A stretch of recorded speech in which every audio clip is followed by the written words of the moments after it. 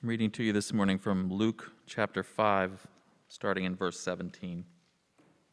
One day, as he was teaching, Pharisees and teachers of the law, who had come from every village of Galilee and from Judea and Jerusalem, were sitting there.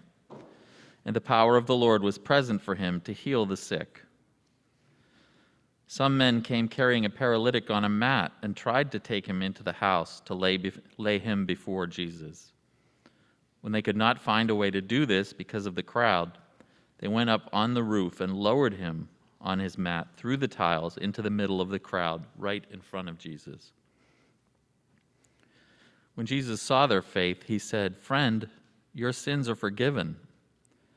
The Pharisees and the teachers of the law began thinking to themselves, "Who is this fellow who speaks blasphemy? Who can forgive sins but God alone?" Jesus knew what they were thinking and asked, "Why are you thinking these things in your hearts? Which is easier, to say, 'Your sins are forgiven,' or to say, 'Get up and walk'? But that you may know that the Son of Man has authority on earth to forgive sins," he said to the paralyzed man, "I tell you, get up, take your mat, and go home." Immediately he stood up in front of them, took what he had been lying on, and went home praising God.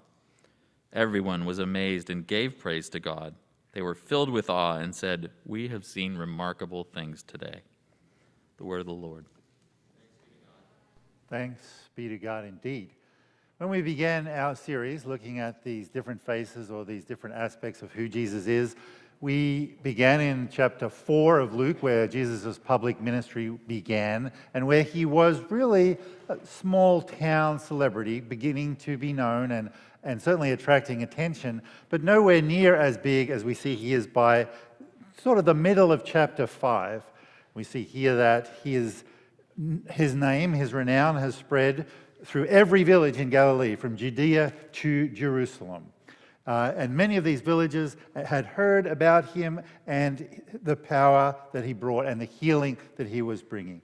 In fact, by the time we get to chapter 5 of the book of Luke, Jesus is a true A-lister in Jerusalem and Judea and around Galilee.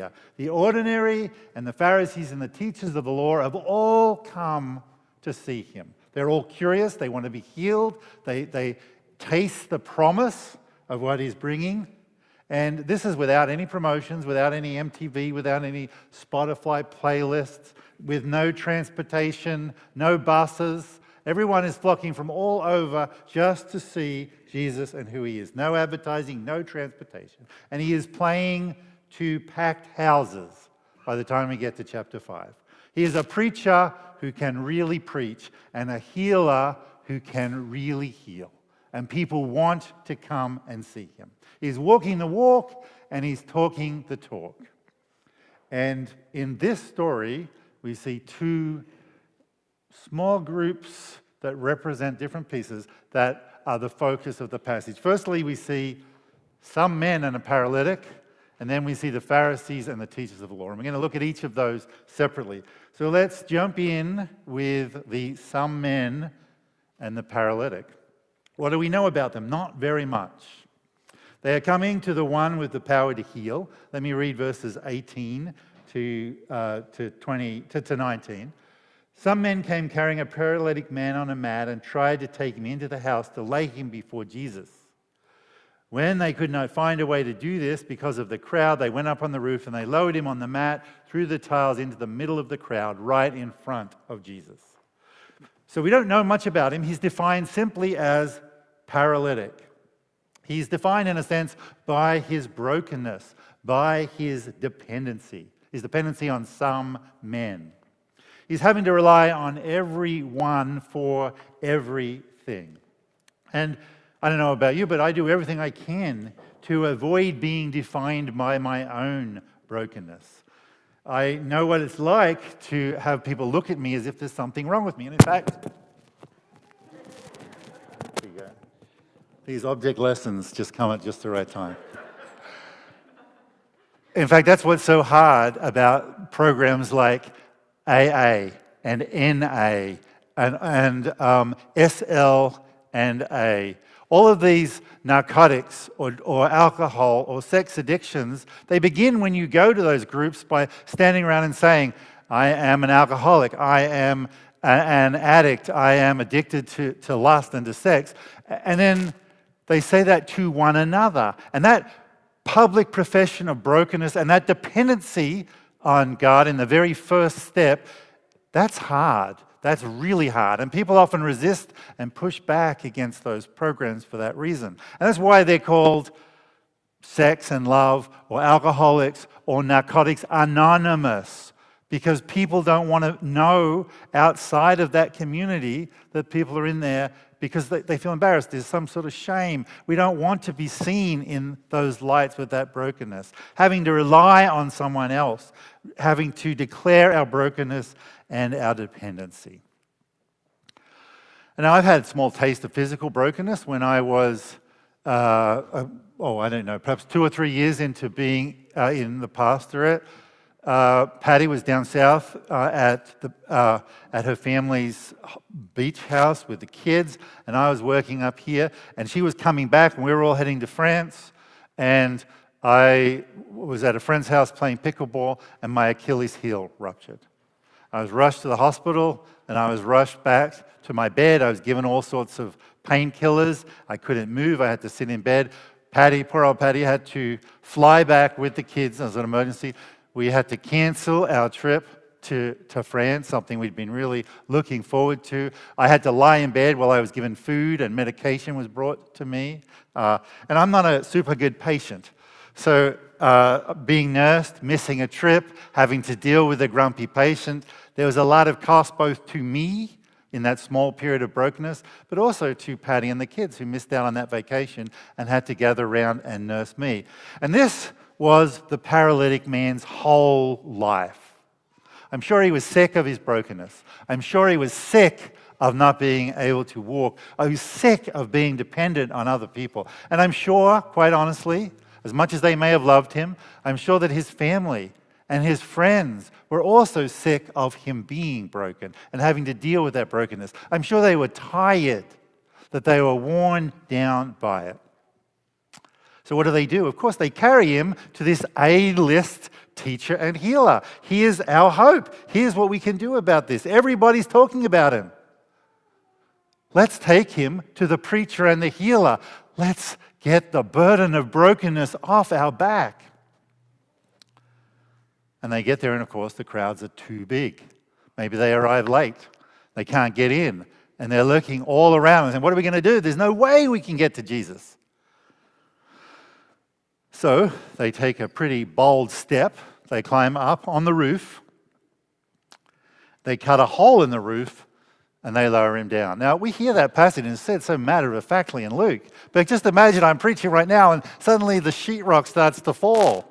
And there's no OSHA here. There's no health and safety laws. These guys are up on the roof, making a hole in it, lowering someone through, risking their own safety. And I got to bet that if I was preaching and the roof started to fall, you would stop listening to me. The sermon isn't going to go on, right? There's a big disruption. And what would be the reaction? I'm sure it would be more than just raised eyebrows. Oh, here's another person lowering someone through the hole in the roof.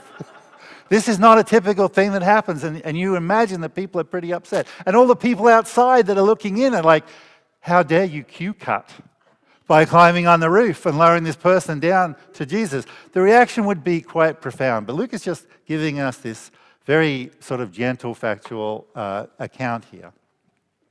So their mouths are open, the preaching would have stopped, there would have been a lot more than just raised eyebrows going on. Now, all of those reactions are contrasted to Jesus' reaction. Jesus sees this as a wonderful act of faith. He says, how far you are willing to go to bring this man to me. How far you're willing to go to sit before me, to lie before me. And he recognizes that in them and says that to them. This is how much you're willing to do to come to me. So how does he react in verse 20? Let me read it to you. Well, what are you expecting? I'm expecting a profound miracle here. Get up, run, dance. What does he say?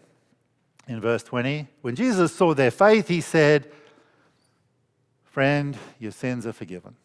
I don't know about you, but I have an anticlimactic reaction to this, right? I'm not sitting there thinking, wow, what a response. All Jesus has said is, I forgive your sins. And, my first reaction is, why talk about this religious idea of sin? Can't you see that this guy's life is a mess? Can't you see that he's in trouble? Can't you see that there's a whole lot going on for him? And here you are talking about sin and forgiveness? This guy needs to be healed. Where are you going with this, Jesus? Now, Luke does not engage us with the man's response, with the paralytic's response. We don't know what happened. We don't know if he was disappointed, if he felt it was anticlimactic. Certainly, they lived in a different culture to the culture that we live in. And they had a very strong religious connection between your state of being in the world, whether that be your financial state, your status, or your physical health, and how you were perceived or appreciated by God. So it's quite possible that he thought not being forgiven by God was the reason that, or being a sinful man was the reason that he was a paralytic. And we see that in two other pieces of scripture. That often quoted one which says, it is harder for a rich man to go into the kingdom of God than it is for a camel to go through the eye of the needle. And we think, what a condemnation of rich people. But actually, when Jesus said that, what he meant for the reaction of the crowd was, wow, even someone who is healthy and blessed and has status, who clearly has favor from God in that religious culture, not even they can get into the kingdom of God. And then we see in chapter 9 of John, when the blind man is healed, and John says, Jesus rubs the mud into his eyes and sends him off to get healed. And the disciples ask, why was he born blind? Why was he born blind? Was it because his father sinned or his mother sinned? And Jesus says, no, that's not what's going on here. You can't make that direct line between the sinfulness of the person necessarily and the affliction or their status or their wealth. So Jesus has run that correction, but the predominant thinking in the culture of the time is your status, your health, your wealth is a direct reflection of how God views you. So it's possible in a religious culture like this that the paralytic man was excited by that. Certainly there is more to his identity now than just paralytic man. Now he's paralytic man forgiven by God. And I suspect that if Jesus had begun and just given him his legs back, he would have had certainly some mobility. He would have been able to get up and run around, but perhaps he could also believe he could heal himself. He could work. He could buy stylish clothes. He could develop an impressive resume. He could make new friends, and he could go out being a good person. Healing without forgiveness would have left him as just another self-saving individual. Now, our culture is not like that culture. Our culture is not big on talking about sin. Being forgiven by God for your sins in the general culture that we live in almost feels trite or nebulous. It doesn't really have any strong meaning in the culture around us. And that's partly because the way our media works. When you see someone on TV, see something on TV, you see the picture of those people who are starving in Africa. Or you see the devastation that happens, homeless caused by a war in a refugee camp. Or you see the devastating poverty in some sort of slum in the inner city. You see that suffering, that visual suffering, and it makes an impression on us. And we say, heal that, fix that. What are we going to do to fix that? But the TV can't get in to the corners of our heart. It can't see the ugliness. It can't see the contortions. It can't see the distortions. It can't see the revulsion that's inside, the dirtiness that's inside our hearts. So we need a correction too. Just like that culture needed a correction, we need a correction too. We need to recognize that sin does cause suffering, that mobility isn't the answer. Now, there is not a direct line between our sin all the time and the suffering we experience. But we bring suffering and brokenness and pain into the world when we sin. And mobility is not the answer. Mobility alone is not the answer. When life is a mess, it doesn't help if we just change friends, change jobs, change churches, change locations, which is often the approach that we use in the culture today. Guess what? The mess inside our heart comes with us. So Luke doesn't tell us how the paralytic man reacted to having his sins forgiven. But he certainly does tell us how the Pharisees and the teachers of the law react. We see that in verse 21. The Pharisees and the teachers of the law began thinking to themselves, "Who's this fellow who speaks blasphemy? Who can forgive sins but God alone?" Now, the problem's not with their theology. Actually, their theology is spot on. Their theology is excellent.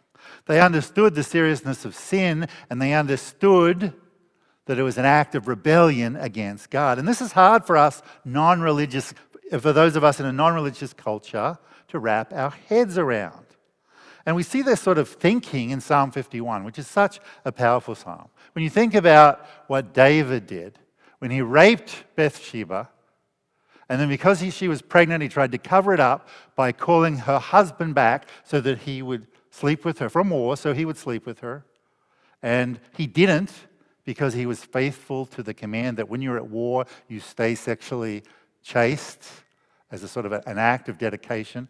And so in David's desperation, he then had Uriah killed, so to try to cover up what had happened. So here he is, rape and murder, the king of Israel. And this is what he says in Psalm 51. And I'm just going to read you the first 5 verses of it. "Have mercy on me, O God, according to your unfailing love. According to your great compassion, blot out my transgressions. Wash away all my iniquity and cleanse me from my sin. For I know my transgressions and my sin are always with me." And this is the line that I think we really have to internalize. "Against you only have I sinned and done what is evil in your sight. So you were right in your verdict and justified when you judge. Surely I was sinful at birth, sinful from the time my mother conceived me." It's confusing, isn't it? Let me give you another example. Because when I hear that, I think, what about Uriah? What about Bathsheba? What about the extended families? Why aren't you sinning against them? I want you to imagine a high schooler, worked all through the summer, every week, long hours in a restaurant washing dishes in order to buy his first car. And he's so excited. So he rushes around to his friend's house and he runs inside and he says to his friend, "Look out the window." So they look out the window, and as they're looking out the window, someone who's stolen a garbage truck to get away from the police comes barreling down the road and runs over his brand new car. And the police come and they drag him out and they do a breathalyzer test, and he's drunk and he's got no money, and so the car is basically crushed, and that's the end of the story. And at that point, his friend rushes out to the man as he's being hauled away by the police, and they say, his friend says, "I forgive you. I forgive you. I forgive you for driving drunk and risking everyone in the neighborhood. And I forgive you for destroying this car." And the police look at him like, "What are you talking about?" And the person whose the person who's brought the car around to show his friend looks at his friend and says, "What are you talking about? It's not your car. No one put you at risk. What's going on? What are you talking about all this forgiveness for?" Now, at its core, sin is not about letting yourself or your family or your friends down. At its core, sin is rebellion against God. You see, this is all His creation. We are all His creation. When we sin, His world is broken by us. His children are hurt by us. His image is defiled by us. His wisdom is defied by us, and His love is rejected by us. When I say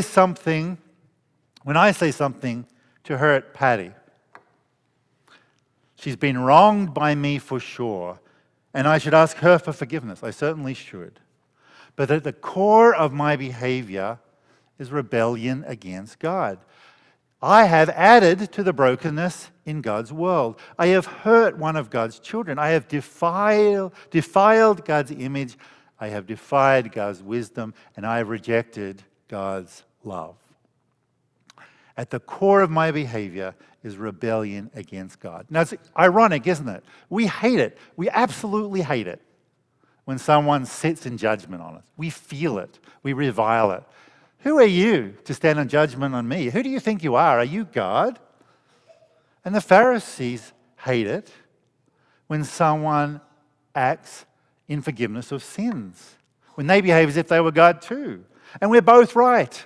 We're right to be offended when someone sits on judgment on us as if they were God, or if someone pronounces forgiveness for us as if they were God, as if they can forgive the core root ugliness and depravity in our heart as if they were God.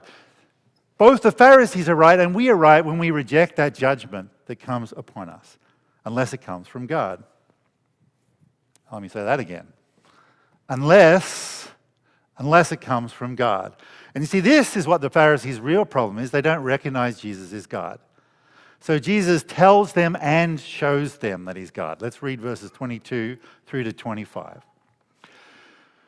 Jesus knew what they were thinking and asks, "Why are you thinking these things in your hearts? Which is easier, to say your sins are forgiven or to say get up and walk? But I want you to know that the Son of Man has authority on earth to forgive sins." So he said to the paralyzed man, "I tell you, get up, take your mat and go home." Immediately he stood up in front of them, took the mat he had been lying on, and went home praising God. Now, I think it's important for us to realize that term Son of Man is the term that Jesus used to describe himself. He uses that again and again through the Gospels. It's a reference to Daniel. And so they know when he says that the Son of Man has authority on earth to forgive sins, that he's talking about himself. He is basically saying, I'm healing this man to prove to you that I have the power to forgive sins. And I think it's a really good question, right? It's almost a trick question. Which is easier? Which is easier? I want you to think about it. Which is easier? Is it easier, and Jesus actually, the wording is really important here. Which is easier to say, your sins are forgiven, or to say, get up and walk? Which one do you think is easier? Hands up if you think it's easier to say, your sins are forgiven. You've got to commit here. Okay, you think it's easy to say. Who thinks it's easier to say, get up and walk? All right, so it's interesting, right? I don't think it's actually possible. I think it's actually equally easy to say both. You can say them, but it's very, very hard to do either unless you are God. You cannot forgive sins unless you're God. You cannot heal without the authority of God, without God. So those acts of healing are God acts. Those acts of forgiveness are God acts. So in a sense, they're equally easy to say and hard to do. And in fact, by healing, Jesus is demonstrating that he is God in the same way as by forgiving, he's demonstrating he's God. They're both impossible unless you do. But one can be said without being demonstrated. You can easily say to someone, God forgives your sins. Your sins are forgiven. But what do you have as proof? But here's Jesus again, this A-list preacher and healer who walks the walk that he talks. He talks the talk and he walks the walk. And yes, he is able to say, no, the same power that I have to forgive is the same power that I use to heal. It's a direct claim by God, by Jesus, that he is the forgiver of sins, and by definition, this means he's God. But actually, that's not really completely true, what I just said, is it? See, forgiveness can be said without being demonstrated. Now, is that really true? Let's go back to that example of the college kid or the high school kid who got his first car. So what happens after all the dust is cleared and the police have gone and he's had an argument with his friend to sort out what on earth is going on with that weird comment? He's got a smashed car right in front of him. Now, there's a huge debt. He worked a summer's worth of labor to pay for that car. And he's no longer got that car. And nobody's going to replace that car. There's a debt that's owed to him. And who's going to pay that debt down? I tell you what he's going to have to do. Next summer, He's going to have to live without a car for a year, and next summer he's going to have to work again for a year. So he's going to have to live with the consequences of someone else's sin, and then he's going to have to pay that debt down himself to be restored. There's a huge debt that's owed that only the student can repay himself. Now, what is the cost then? Jesus said, "Friend, your sins are forgiven." What is the cost? What is the cost for forgiving all the rebellion against God? What is the cost for all the brokenness, forgiving all the brokenness in the world, for healing all the hurt in the world, restoring us to reflect the image of God again, reinstating the wisdom of God? What is the cost to pour out this love into the world? And we know what the cost is. Jesus' forgiveness is poured out, body and blood on the cross, so that we can hear him say to us, "Friend, your sins are forgiven." Now, we know that that's going to be followed with stand up and walk. Whether that's in this life or the life to come, right? That beginning of restoration is there. But it doesn't come until the world, the brokenness of the world and the brokenness in our hearts is addressed, until that real forgiveness comes. It is more important, just like this paralytic, that we recognize our dependence and our need to be forgiven than for anything else. That our rebellion is what's brought all this brokenness in the world, and that the solution begins by recognizing our dependence on Jesus, not for mobility, but for forgiveness. That we live to hear the words, that we live in the freedom of the words. Friends, your sins are forgiven. Let's pray. Lord God and Heavenly Father, we wallow in our brokenness, sometimes being discouraged by it, sometimes being freed from it by your grace and your mercy. But help us to realize, Father, that Jesus' work on the cross is done and we are forgiven, that we are free in that. Yes, we have not fully tasted all the work of the kingdom. And yes, that frustrates us. And yes, we continue to rebel. But you have bought us with your blood. You have paid down that debt. And we are fully yours. And you invite us to be fully free. Help us, like the paralytic man, to respond. I just ask these things in Jesus' name. Amen.